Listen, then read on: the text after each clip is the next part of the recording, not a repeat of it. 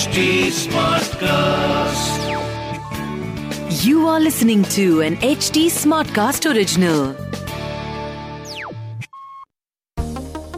Welcome to She Diaries, an exclusive podcast series for women entrepreneurs, brought to you by sheatwork.com, a one-stop knowledge hub for women entrepreneurs. This podcast is an HT Smartcast original and is available on htsmartcast.com, India's fastest growing podcast producing platform.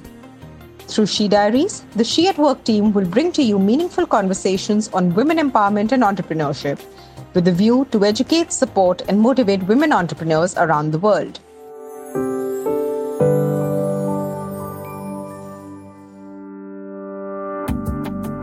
Hello and welcome to another episode of She Diaries.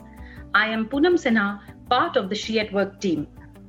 Today we have with us two extremely talented women, Shammi Pant and Jenny Sarang, founders of MyGen, a fast-growing communication skills coaching company. Shammi has worked across technology, infrastructure sectors, and offshoring services, and is known for setting up and leading winning teams. Her partner Jenny Sarang is an expert in corporate and executive coaching. Today, they will share the story of their journey with us. Welcome to the show, Shammi and Jenny. It is lovely to have you both. Thank you, Poonam. Thank you, Poonam. It's a pleasure to be here. Great. Let's begin right away then. Okay. We are aware that the wave of digital revolution has swept across the world, okay? And it is indeed commendable and interesting to see two women leveraging the opportunity thus created and running an AI-based technology company. So tell us, was it an impromptu decision, or we both know that you had worked for GE? So was it then that you came up with the idea of setting up your own venture? How did it all begin? I would request Shammi to share her thoughts first. Well, I think, now that when I look back, I think the genesis of it began way back when Jenny and I used to share a cabin in GE. So Jenny was leading the leadership practice for GE's ACFC at the Customer for the Customer program. And I was heading the Six Sigma practice. So both of us would work with GE's top customers and suppliers, which, as you can imagine, were all the big corporate houses in India, the Tata Group, the Jindal Group, Reliance Group. So, GE being a conglomerate across different industries. And what I used to enjoy the most about my work days was, having those conversations at the end of the day with Jenny, where I would talk about my clients, the challenges they are facing, and how Six Sigma helps and doesn't help. And Jenny would talk about her, accounts. And invariably, we would end up, discussing that how leadership skills, soft skills, communication skills, your ability to be empathetic, your ability to be analytical, how all these things really, at the end of the day, define a successful business. So no matter, if we were working with a power plant or with a software company, like I remember that time we were working with TCS and Polaris, or you were working with a pharmaceutical company or a manufacturing company, invariably the variables it would boil down to what really drives business outcomes and makes a business grow. They would end up being the same. They would end up being, strong leadership skills, like I just said above. So I used to find my conversations with Jenny very powerful, and we remained friends, over the years. And as we from GE, she went and set up her own training consulting company, and I went and worked with organizations like Accenture, HCL, WNS in the digital transformation space. Last year, we got back together as kind of fate also brought us back together. I was in Bangalore, I moved back to Delhi. And, I was telling her about all the exciting things that were happening in artificial intelligence. I was working with Accenture at that time as VP, RPA, and AI. And we realized that there is tremendous potential and opportunity in applying AI in creating a very scalable and affordable personalized AI coaching solution where we could, I would joke with Jenny that, Jenny, if there was a way I could mirror your brain and make it into like hundreds and thousands of small coaches, which then I could pass it on to my team and other people, including myself at times, right? We all need coaching that could tell me exactly what, coach me when I needed the coaching the most. So for example, just before a very difficult negotiation with a customer, or, just that when I've received a very nasty email from a customer, how do I respond? Or how do I make sure that I don't react badly? How do I have that difficult conversation with my manager? So I think these are the defining moments in a person's career. And if at that point in time, you can have a coach to help you navigate those moments, they can make a tremendous difference in how your career proceeds. And fortunately, and because this was so exciting, so I quit my job. Jenny also decided to, we kind of came together, set up this company. It's been a lot of work, but fortunately, we've had a very strong, technology partner as well to back us up. We have created 2 products today with AI, which coach people on communication skills. YouSpeak for oral and Kword for written communication skills. Okay. So Jenny, Shami just said, and she just reiterated, in fact, what a fantastic coach you are, and you have vast experience in training, okay? So in these unprecedented times, what changes are you witnessing? What are the companies seeking or expecting from you? Well, companies are seeking more just-in-time solutions, and cost is becoming a big factor. Hence, ROI, or return on investment on training, is a very critical metric. Companies are, starting to get more comfortable with virtual training as well, and an idea of AI coaching. Mm-hmm. They are wanting more automated solutions that can be available when an employee needs it. Holistic blended solutions, which are a mix of AI coaching, virtual training, and measurement, are the need of the day. Okay. And Shami, how do you see the current times, particularly in the perspective of digitization? How new technologies are coming up and how they're affecting our lives, especially for women entrepreneurs. What do you say about it? Well, I think there's never a better time for women entrepreneurs to jump into the space, and I'll tell you why. Simply because we're living in very, very exciting times when it comes to technology and digitization. So let me start by looking at my career when I started 25 years back. I think the biggest thing that I used to feel as a woman when I would be, in the corporate world, which to me was primarily a man's world at that point in time for sure, was that I could never break into, the proverbial men's club. I just couldn't. And I would try hard, but for the longest, I felt that the problem was me. I really don't know how to be friendly. There's something wrong with me, right? We tend to think like that. Right. But then, of course, better sense prevailed, and I realized that it's just how it's set up. And that's why it's called men's club, because it is meant for men. Now, the brilliant thing about technology, if you pick up any sphere of life, is that it's a great leveler. And it brings about a lot of transparency. Right? And it actually it underplays or downplays all the middlemen and all these different cohorts and all these different clubs that we try and form, because it attaches no value to it. So I think in today's time, if a woman entrepreneur wants to establish herself as a businesswoman and network, there are so many very effective technology channels available to do the networking, which are not fortresses like men's clubs used to be. So it allows you a lot of room to play with. And I think today's world is a lot more about skills rather than about, you pat my back, I pat my back, you pat my back kind of a thing. So it is more about meritocracy. It is more about skill. I wouldn't say there are no challenges still for women. There, of course, are. They will remain for a while. Mm-hmm. But I'm giving you a comparison of what it was and what it is now. So just jump on the bandwagon. That would be my message for most of the women listening out there who want to be entrepreneurs. Technology, digitization is there to enable you completely and empower you. It's how you embrace it. Yeah, so I think, they say In every obstacle lies an opportunity. And I think this is one big opportunity for women, who can work for home and work from home, together. So, Yes. Jenny, when most of the world's population is working from home, what, according to you, would be the skills that would play an important role? And also, how will these skills impact the careers of students, standing at the threshold of their professional lives now?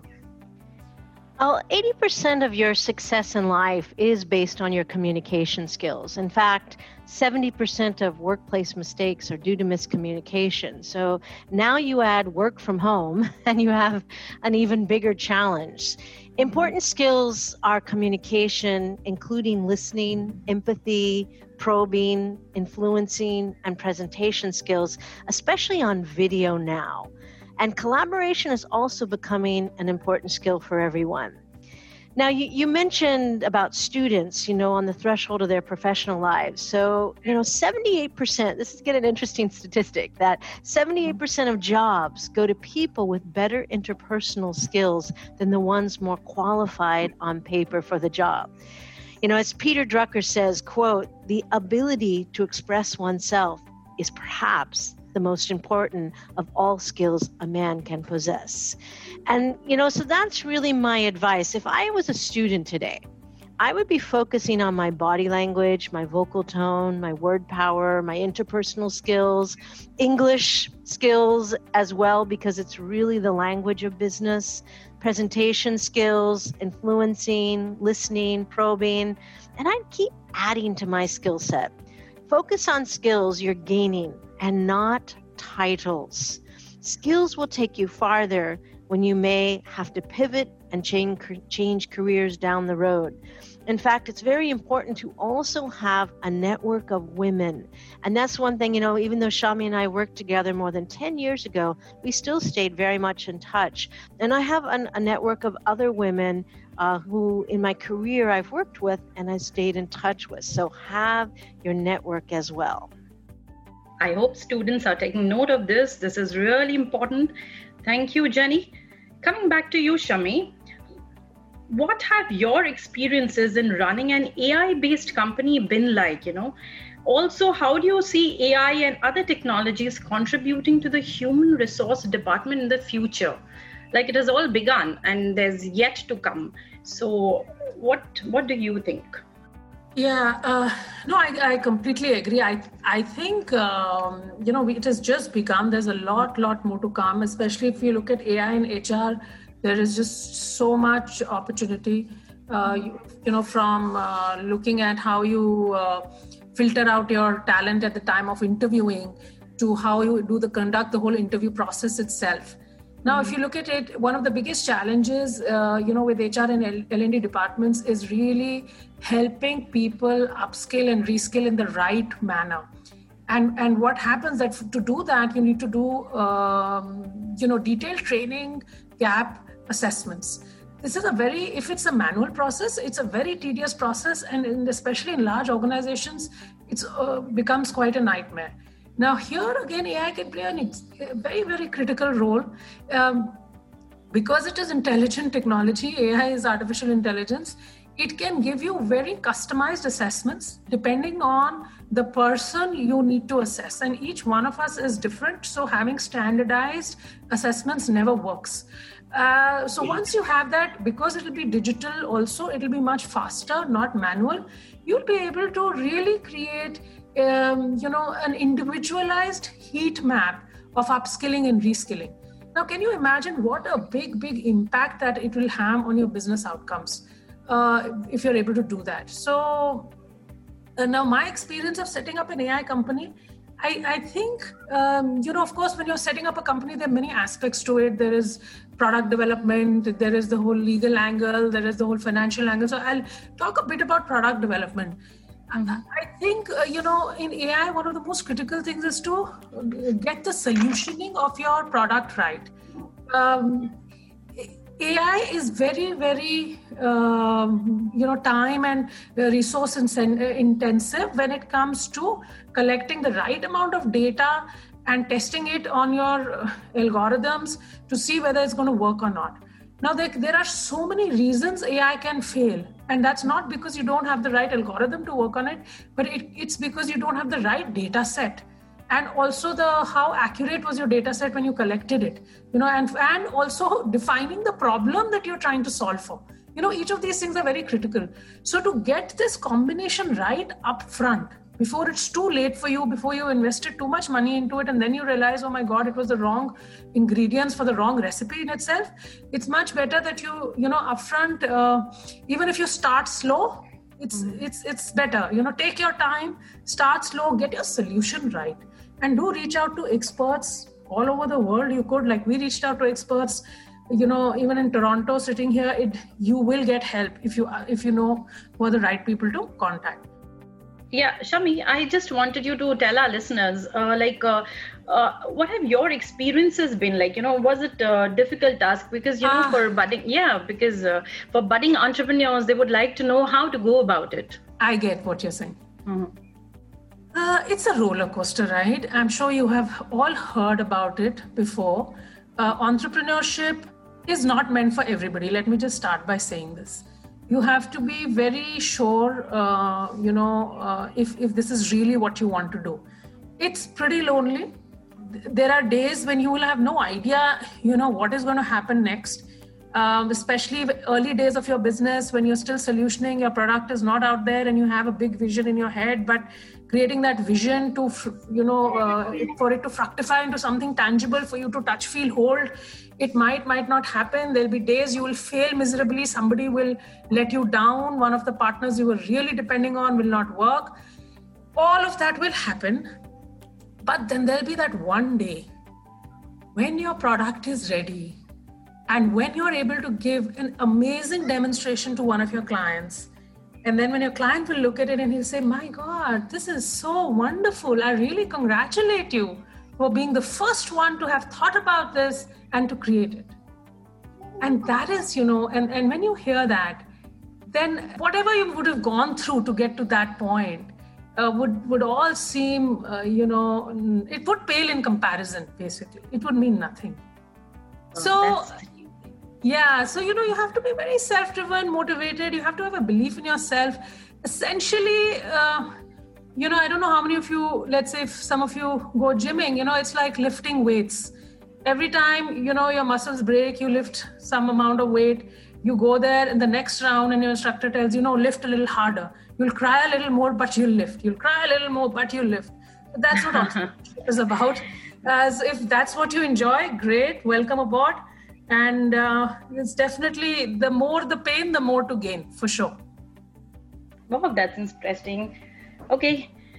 I was just lost in what you were saying. This is indeed a riveting conversation. But, as all good things have to come to an end, we are moving towards the closure of the conversation.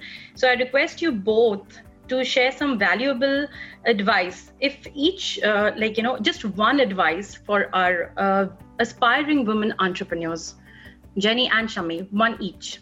My advice would be find a partner with complementary skills. Shami and I are both very different people. In fact, we're quite opposites, but that's also the strength in our partnership. What each of us is good at, the other is not. And so that's my first and most important advice is to have a partner. And because I think it really adds, like Shami mentioned about the loneliness, when you're setting up a business, it really adds to both of you. I believe 1 + 1 makes 11 rather than 1 + 1 makes 2. And so finding a partner, which is someone who adds a lot of value, you're opposites and you're together, you really strengthen each other, you respect each other. We have great constructive, positive debates and be passionate and persistent. Those are my words of advice. That's great. Over to you, Shami. Yeah, my one piece of advice would be build resilience. Build resilience in yourself. I love the famous story of Colonel Sanders from KFC, whose recipe was rejected 1,000 times before it got accepted. And he was, by the time KFC grew to any size, he was in his 70s. He was 72. And only around when he was 92 did it become as big as we see it today. we see it today. So be resilient. And one thing that helps me in being resilient is visualization.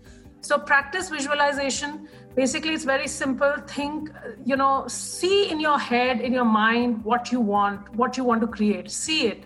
You make it a reality inside you. And then by design, the universe will engineer that it becomes a reality outside of you also. That's wonderful. Thank you so much. I'm sure listeners have benefited from this conversation. So thank you, Jenny. Thank you, Shami. It was a pleasure talking to you both. Thank you so much, Poonam. Thank you so much. Those were nice questions. Thank you. Enjoyed. It was a nice interacting. Thanks. Thank you.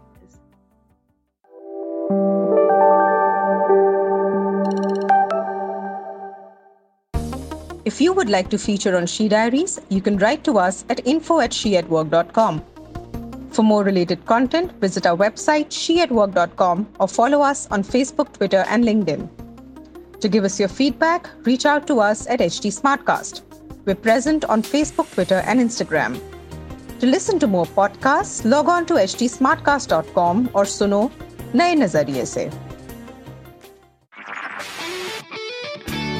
This was an HT Smartcast original. HT Smartcast.